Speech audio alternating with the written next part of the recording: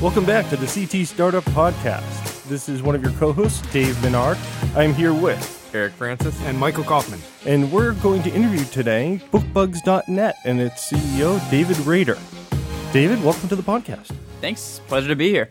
Why don't you tell everyone a little bit about BookBugs.net? Sure. So BookBugs is a benefit corporation that sells children's books. We're an online e-commerce provider, and for every 3 books we sell, we donate one to a child in need. The key product that we like to tell people about is our subscription service.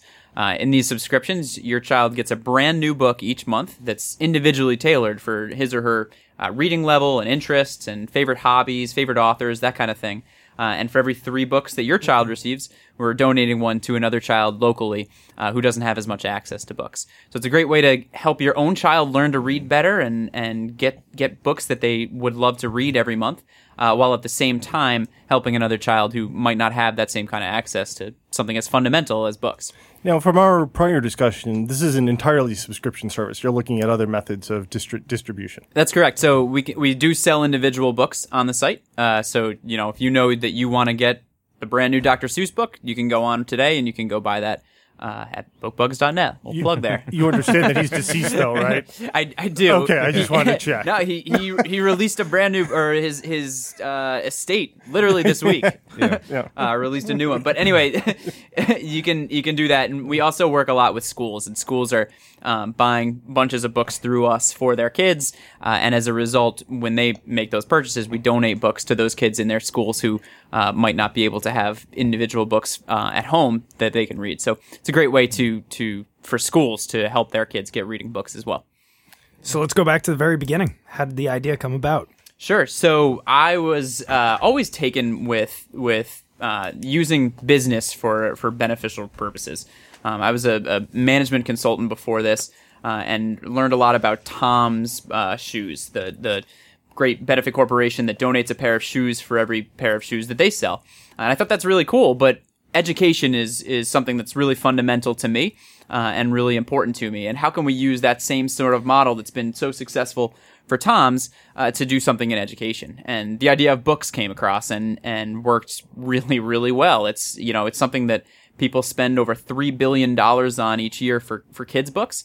And why can't we use those purchases to help those kids who don't have access? And there's a lot of them, and we think that this kind of service is a great way to, don't spend that $3 billion all on giant for-profit corporations. Spend them helping kids who don't otherwise have books to get them. So is children's books a big industry or what? Yeah, so like I said, it's about $3 billion. In fact, a little bit more is spent every year on children's books. So if you do the math, it's something like in the neighborhood of 30 million kids' books sold each year. So, if certainly it's a long way off, but, if each of those books was sold in the same sort of model that BookBugs uses, we could donate 10 million books every year to kids who don't have books. It would make a huge difference in communities. So I assume you don't have like a big warehouse full of books, right? That's correct. We're able to give access to virtually any book that's been published because we work with a distributor who does all that warehousing for us. Nice. So you place your order with us, and we're going to pass it on through them, so that's who's sending it to you. But your proprietary stuff is really your algorithm, right? It's what determines what book the child would be interested in and their reading level, what an increased reading level would be. Exactly. So there's a system called Lexile Learning that ranks every book that's literally over 200,000 books that have been written mostly for kids and applies to each of them a reading score. And so what we do is we say, okay, your kid's in 3rd grade. He should be at this reading level. And you tell us if he's a little above, a little below, and we can kind of adjust for that. Then what we do is we ask for your child's favorite books, favorite subjects, all that sort of thing. And we use that same algorithm that chooses the reading level. We also cross-reference it with their favorite types of books. And what we do is we only select from a limited set of books. It's a large limited, but 10,000 or so books by authors who have won major awards, Newbery Awards, Caldecott medals, all those kinds of things. And that's how we ensure that the books that your child is receiving are great books. They're books that your kid's going to be excited about. They're going to match his interests. They're going to match his reading level, and it's going to keep him excited every month about reading and continuing to grow and get better. And how long would a child stay in this program? Well, if you ask me, the rest of their life. But no, we've found that it makes a great gift for young kids. We can start with, all I know is my child is 2 years old, and he can't put down this book about animals. So, if you could send him more books that have animals as the main character and are in rhyme, that would be great. And we can do that, and we'll keep him going. And as that child changes, you can sort of change up those preferences and say, oh, well, now he's really into dinosaurs, or now he's really into knights and castles and that kind of thing. And we can do that. And we can go and we can stay with him theoretically throughout high school. Now, we don't have as many high schoolers who are as interested in it, in getting new books all the time.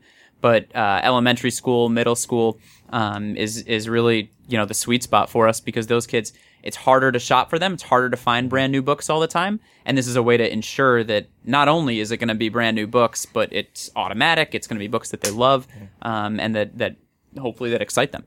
Actually, I really hadn't thought about it, but I suppose the increase in young adult fiction, which is extremely popular these days, would sort of expand your ability to cater towards high school students. That's right. We've been looking at that a lot as when we started this, we thought that the biggest opportunity is definitely in that, let's say, a third grade kind of sweet spot level, elementary school kids.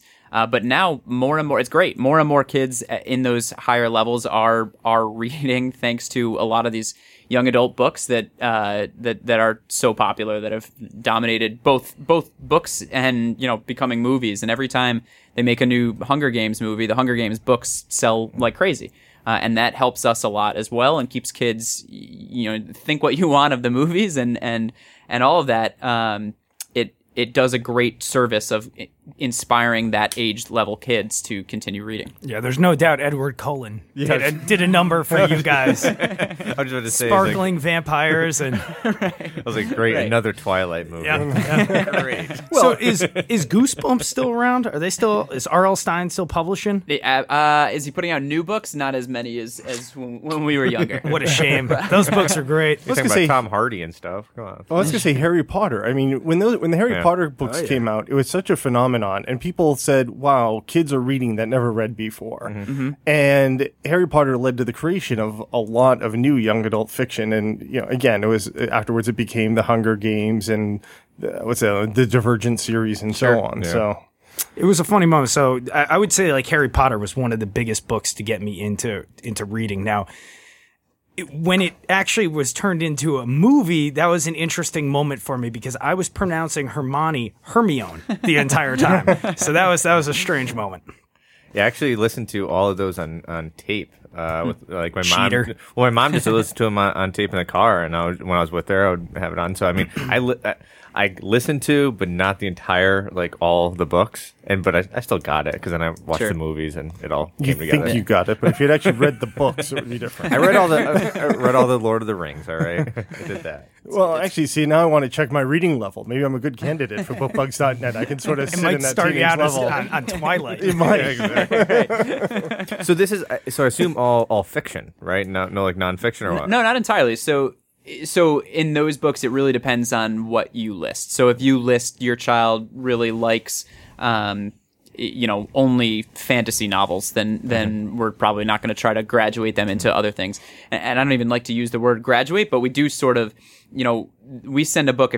We get kids love animals all the time. And so if you tell us your kid has really liked all these books about, fictional characters who are mice, we may eventually send them a book that says like, hey, here's some really interesting fact book about mice, or whatever it is that they're interested in, and try to give them that. We're not going to send that to them every month. This isn't meant to be like a textbook kind of idea. The idea is to keep them excited about reading. And if we think a nonfiction book will excite them, absolutely we'll send it. But our main goal is to get books that challenge them and excite them about reading. So is this your first startup? This is my first startup. Yes. All right, so let's do it. All right, so you have this great idea. How'd you get started with it? Yeah, so I was like I said, I was a management consultant in Boston and was still doing that for a while as we sort of vetted the idea, found out that we don't have to buy a warehouse. So determined that it was a feasible concept, started it while I was still working. And the firm where I was at was helpful enough to allow me to sort of transition off of active cases and test out this idea while still getting paid, which is very different than most startup experience. And so anyway, was able to get it off the ground. We had a pretty successful holiday season last year, and at that point, it was sort of like, hey, this is a real thing. Parents like it. We had one of our subscribers happens to write a parenting blog, a mommy blog, if you will. And she loved it. She asked us if she could write about the service. She said, my kid gets so excited about books now. And it's all thanks to you guys. And that was a big moment for me of, hey, we should be doing this full time. I should be focusing on this and, finding other readers who we can give that experience to. And that's, so eventually quit my job at Bain and started doing this full time to help grow it and find, partners who we could donate to. And more customers, obviously. So just you have co-founders, what? Yep. So at the time there were 3 of us. One has since rolled off to go work on a further stage startup. But my other co-founder, who is still with us, actually works for the government. He's in Washington. He kept his full-time job, does this, let's say 20 hours a week, and then I work on it full-time. Okay. Yeah. So was it difficult when the person left? I think it's always an interest to our listeners and to anybody's interested in startups is how do you deal with these transition situations? And we've talked about it before. It's not uncommon for one of the early founders to sort of shave off and go do something else. Yeah, so it was important to us. So he was our tech guy. So that was a challenge. But the truth was, we're an e-commerce company. There's so many solutions out there today to do e-commerce that you didn't necessarily need a full-time CTO. We liked having one, and we're now looking for one again, just because it's helpful as we grow. But we just had, some honest conversations, and we're still close. We he kept 1% of the company in order to because he gives us kind of advisory services from time to time.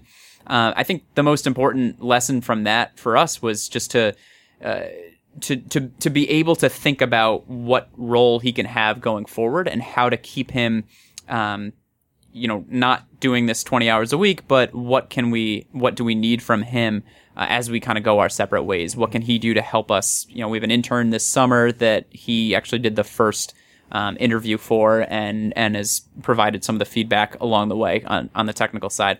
So it's been important to have had those conversations and just be honest and keep up good relationships with frankly with everyone, but especially with people who help build the back end of your code.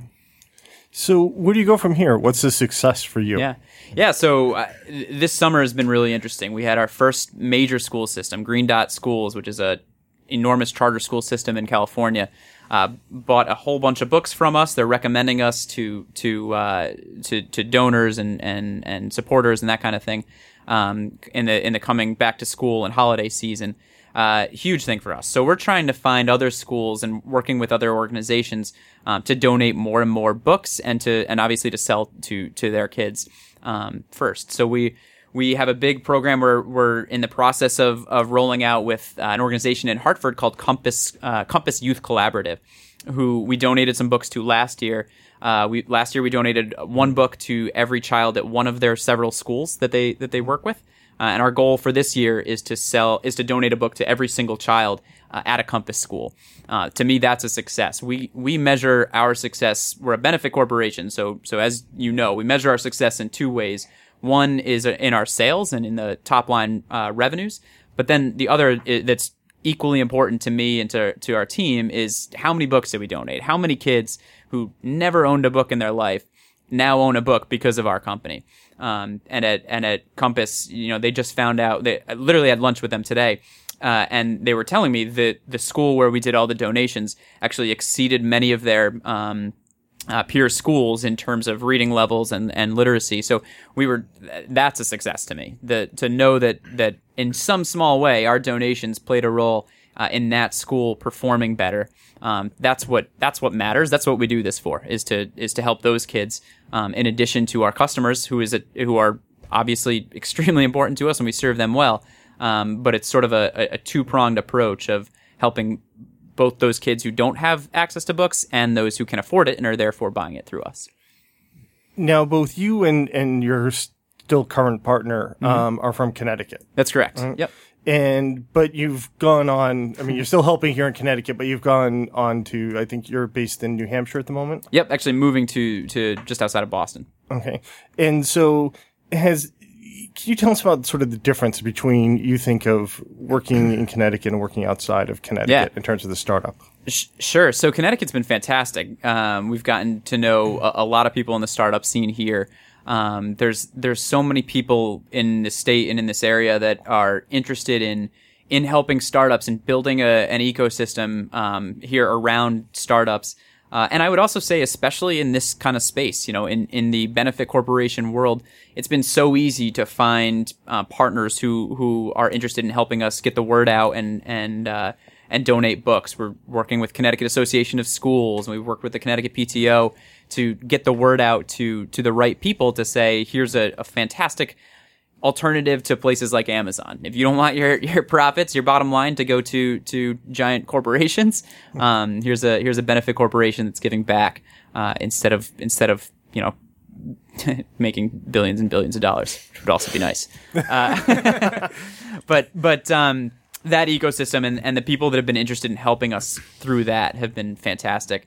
Boston's a totally different city. It's great in many ways, and the education landscape there is fantastic. It's been super helpful to us. We're working with Cradles to Crayons, a major charity in the Boston area, to donate books to their kids. But Connecticut's home for me, and kind of always will be.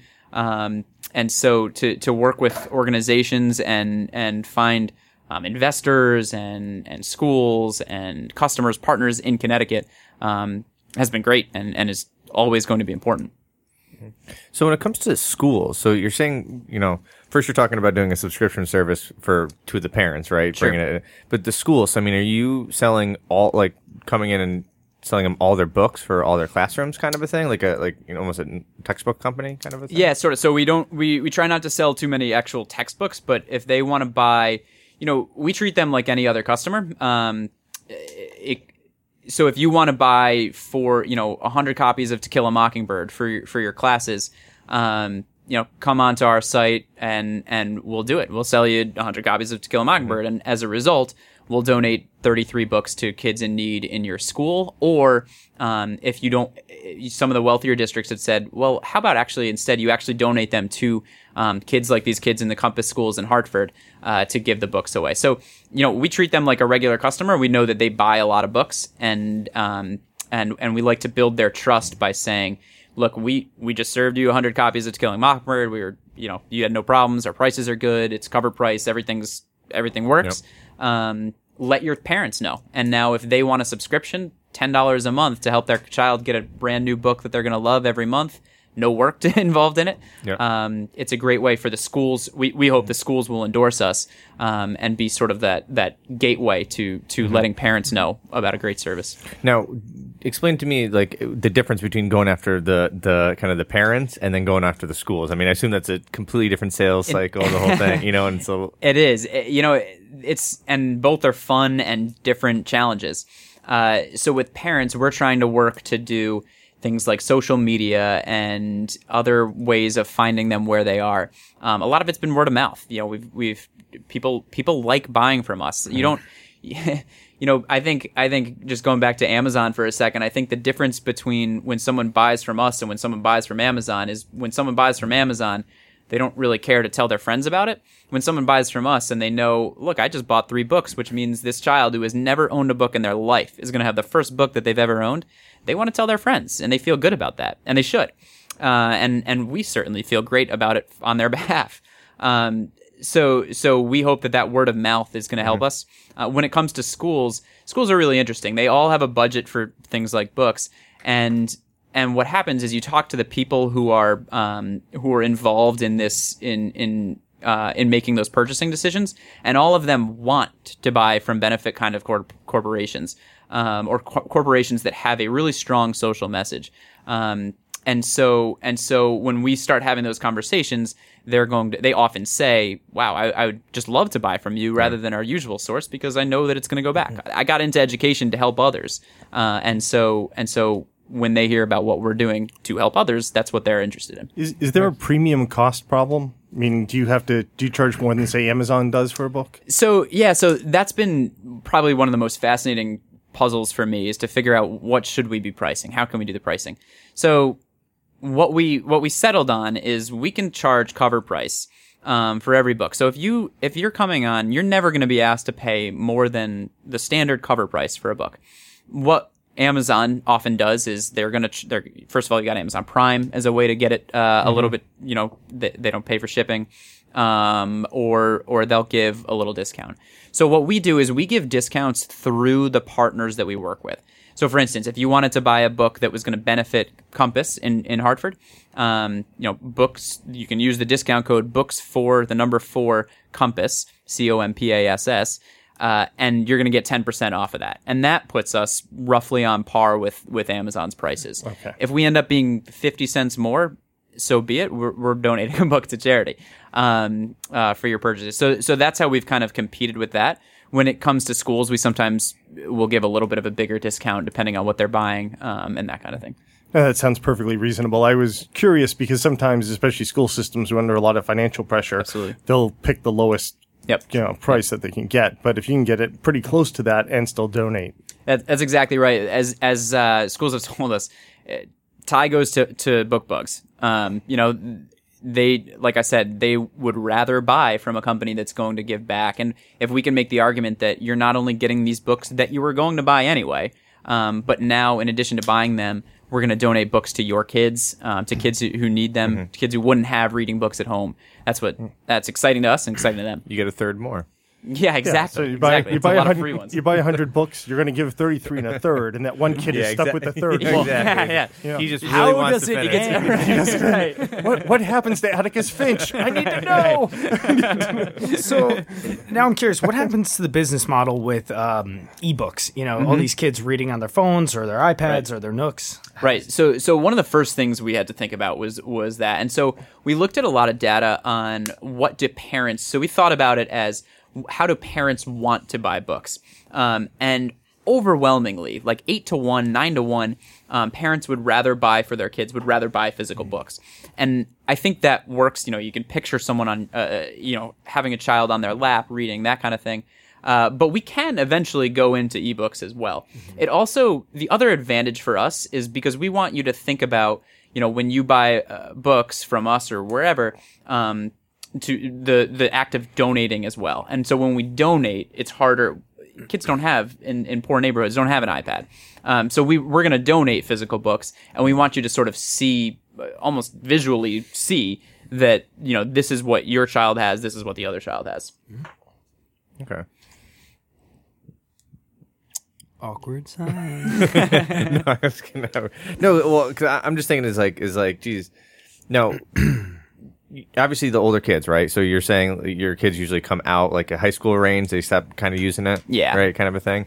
Because I was just thinking, I was like, there's a lot of people who, I buy a lot of books, but if I could buy 3 books and then donate one, kind of a thing. Because I mean, realistically, I buy mine from Amazon to get into the Kindle, or it's Audible, kind of a thing. So is there Listen? What about audiobooks? Audible? Yeah, Audible. Sure. So another thing, we actually do sell some on our site. We don't include them in subscriptions. Subscriptions tend to be subscriptions, which are definitely the product that people, I think, recognize us for the most, are definitely focused on the physical books because that's just so much easier for the customers. Yeah. Audiobooks we sell, things like books for adults.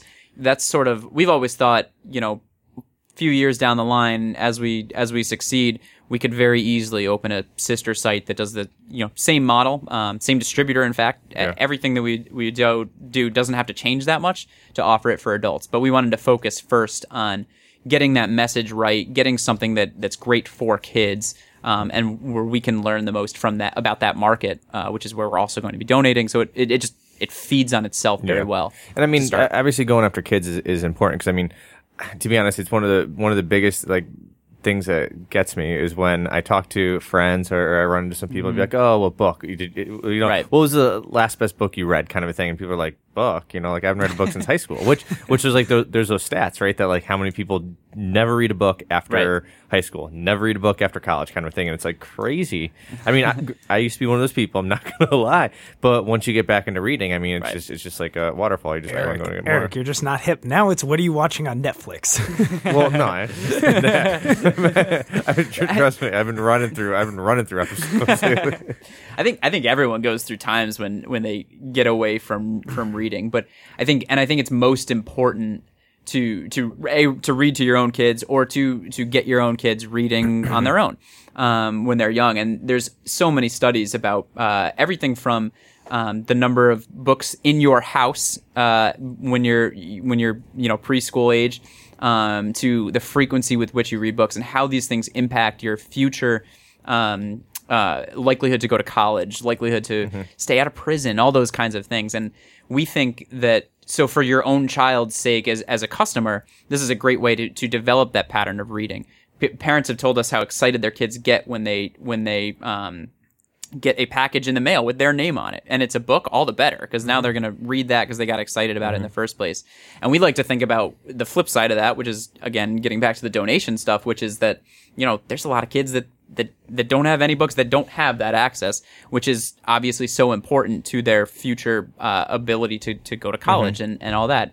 And so, developing that habit by donating books to them, by getting you a brand new book each month, it just develops that habit and ability to read regularly and at least through the early years before, so everyone, myself included, goes through phases of not reading as much, but we want it to be, for the younger kids especially, very easy and low hassle process for parents to have books just coming to them that their child will love. Is there any market for like the reused books? Like, are you kind of thinking about that as well? Yeah. I mean, I'm just thinking because my sister just had a baby, right? And she just got a bunch of books given to her. I mean, the baby shower, she's coming home with all these books. Right. And obviously in a couple of years, her kid's going to run through them. So we've done a couple of things with that. And by the way, we do have a way to do a personalized baby shower kind of stock the shelf party, as we call it, where you can list the books that you want. And it's a great way to, if you buy, let's say, 21 books, and we're going to donate 7 to a charity of your choice. So, hey, baby showers is another awesome one for us. But to your point about the donations of used books, so we actually originally had thought, hey, we'll just do what Netflix used to do with DVDs and just sort of circle them around. Turns out that in the case of many books, it's actually cheaper to just buy a new book from our distributor.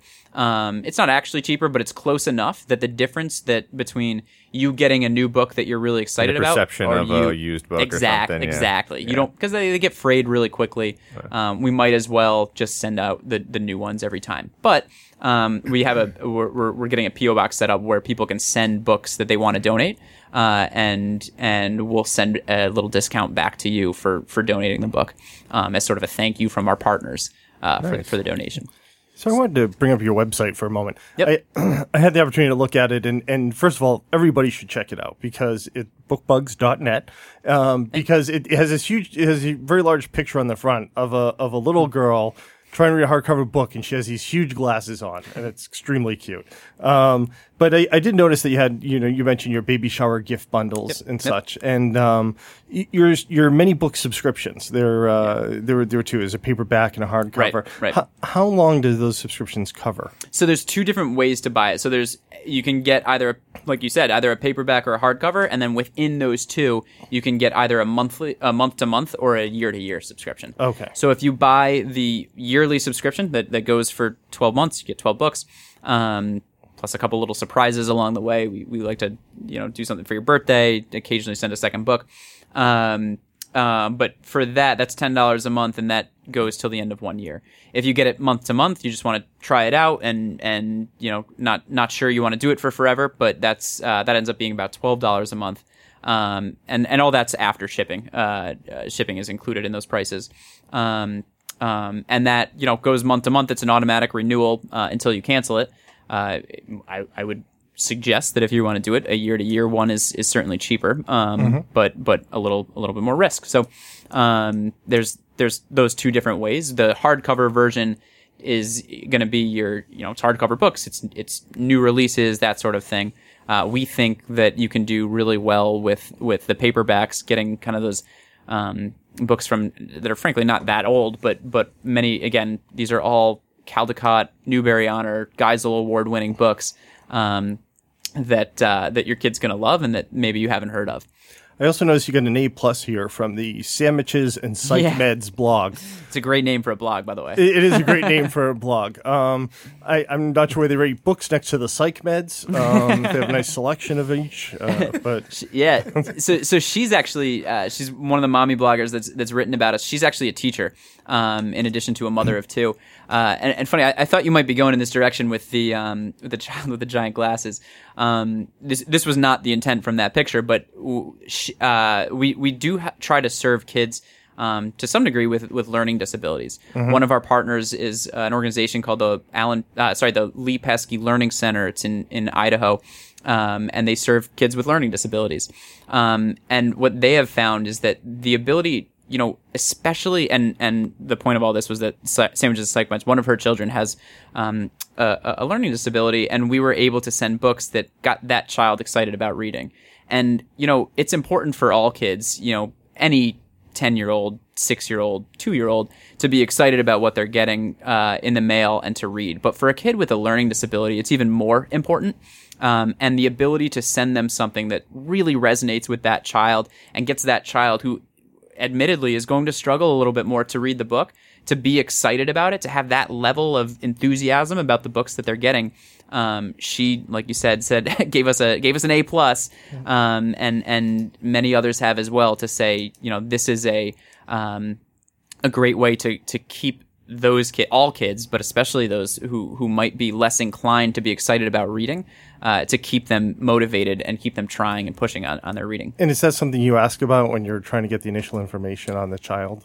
So we have a space for sort of anything else we should know. And then we do have so you fill out the survey and you can say, my child reads at reading. What's your child's reading grade level? And then my child reads at grade level, a little above, a little below, way above, that kind of thing. And so from there, we can kind of extrapolate. Okay, they might have some issues that we need to kind of send them content that they're going to be particularly excited about and can keep going with.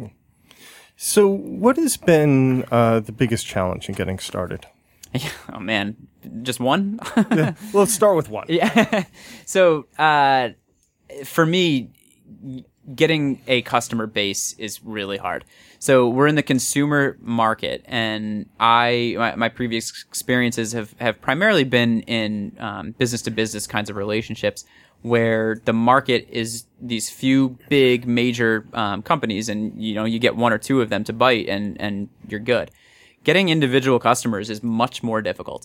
And so we have to go, like I said, social media. We have to, or hoping that our customers are going to tell all their friends. And we've done well with that, but getting that off the ground and getting the word out there in the first place is a huge challenge. And I think as an entrepreneur, you have to be thinking about sales and growth from day one, especially in a business like this. And you just have to be relentlessly focused on it. And so for me, it was a bit of a challenge to get those first few sales. But let me tell you that when you start to hit some of your goals, the first time an organization says, we had an organization in New York who did this, who said, we love what you're doing. We would love to tell our people about you. We'd love to buy a bunch of books for our kids through you.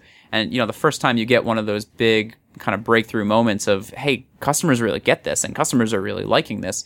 Or when a customer reaches out and says, I want to write about you on our blog, is that okay? First of all, of course, that's okay if any others want to write about us.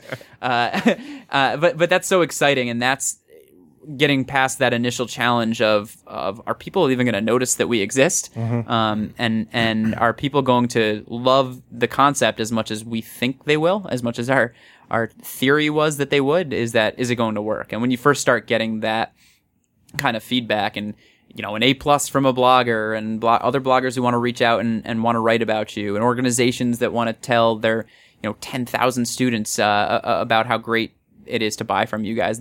Those are the moments that kind of make it worth it. And if there was one piece of advice that you could pass on to other entrepreneurs in whatever field they're at, that you think that you've learned and you'd like other people to know to maybe avoid some issues. Yeah. I think, well, maybe an easy way to answer that is don't try to avoid issues. You're gonna run into so many. And I think the key for us has been, take them on head on and think, and look, there are things that could have sunk us on, a month in.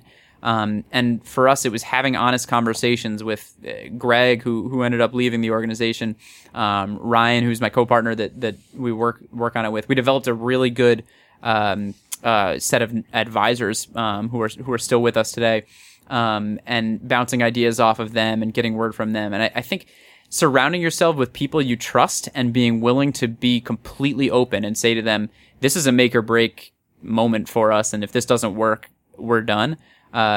Those things are critical. And that ability to have those candid, open conversations and learn from them and learn from the people that you're working with who, if you do it right, are smarter than you are, is just critical. And they've given us many of our best ideas, our best contacts, our ways around problems that are substantial to our business. And it's been those relationships and those conversations that have really been the most important thing for us, I think.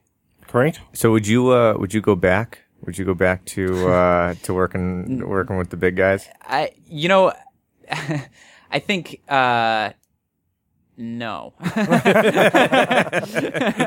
was trying to give like a really more in-depth answer, but I think no pretty much sums it up. I love what we're doing. I love the impact that we can make. I love being able to decide, how we're going to run our business. Even we spoke to an investor at one point that we had to turn down because he wanted us to change the giving model of what we were doing, and I get to decide that now. And boy, when I called up my partner and said, Ryan, I think we got to tell him no. That was a scary moment. That was the first guy who ever came forward to us and said, I'd like to put money into your company, but you got to do this. And when we had to say no, that was frightening. But man, I'm so glad that we did. And I'm so glad going forward that I have the ability to make those kinds of decisions and say, this is the type of business that I want to run. And it's going to give books to kids, and people love the subscription service. Basically, he said, I love the subscription service on its own. You don't need the giving element. Well, the giving element is what's important to us. We started with the giving, and then we put a product on top of it. That's exactly right. That's exactly what it was. It was how do we keep customers coming back so that we can donate more books? Yeah. And I'm sorry, that's not really negotiable for us. And so being able to make those kinds of this is a non-starter for us. Being able to have those kinds of decisions is fun and scary, and I'm probably wrong about 99% of the ones that I make, but I'm enjoying it. I'm learning a ton, and to go back and have to do things differently would not be nearly as exciting to me. Yeah. That's great. There's certainly a difference these days with the increase of benefit corporations, the availability of the benefit corporation entity type in a number of states, and as it expands, there's definitely going to be a stratification between investors and impact investors. Right. And, we're all going to see how that plays out. But I think there's definitely clearly a place for investors who want to invest in impact companies that have a social mission and a social benefit. And hopefully, if you need investment, you'll find someone that comes to you. Yeah, absolutely. And those investors, and we've found several of them already for conversations at least, and they kind of accept that, look, our margins are at times going to be a little bit smaller, but we think that does two things. One, you can focus on the impact and think about this as, you're giving to sort of a charity-like organization that is self-sustaining and whose profits kind of keep driving additional donations. And then the other side of it is, our margins on each individual book might be a little bit smaller, but it's off of a larger, we think the potential is that we would be off of a larger total revenue stream because customers love what we're trying to do. Sure. And so, would you rather make 50% margins off of $10 of sales or 10% margins off of $1,000 in sales? So, that's the difference for us. So it doesn't sound, so this is going off the Benefit Corporation, is that you wouldn't have left your job to start a nonprofit that gave away books, would you have? We thought about that a lot, and I think the answer is no, and I think it's more like I find the business world a fascinating challenge, and I find I didn't want to be someone who has to go raise nonprofit money donations frequently. It's just not how I'm wired. I wanted to build something that could self-sustain and could be it could make the same kind of an impact. And so when we read about companies like Tom's and all the other, to your point, all the other benefit corporation movement in the world right now, it was, hey, here's this opportunity. Why isn't anyone doing it with books? This is a perfect product market fit. And so that's kind of where we came at it from, that angle. Mm-hmm. Well, I think we're going to wrap it up here. David, thank you very much for coming on to the podcast. Thank you guys for having me and letting us get the word out about BookBugs. Well, keep us updated because we like to keep the audience updated as to what the companies that come on here do. And, as things develop, maybe we'll have you back. That sounds great. Thank you very much. And thank you to all your listeners as well. Yeah, definitely. Thanks, Thank Jim. you very much. Thank you.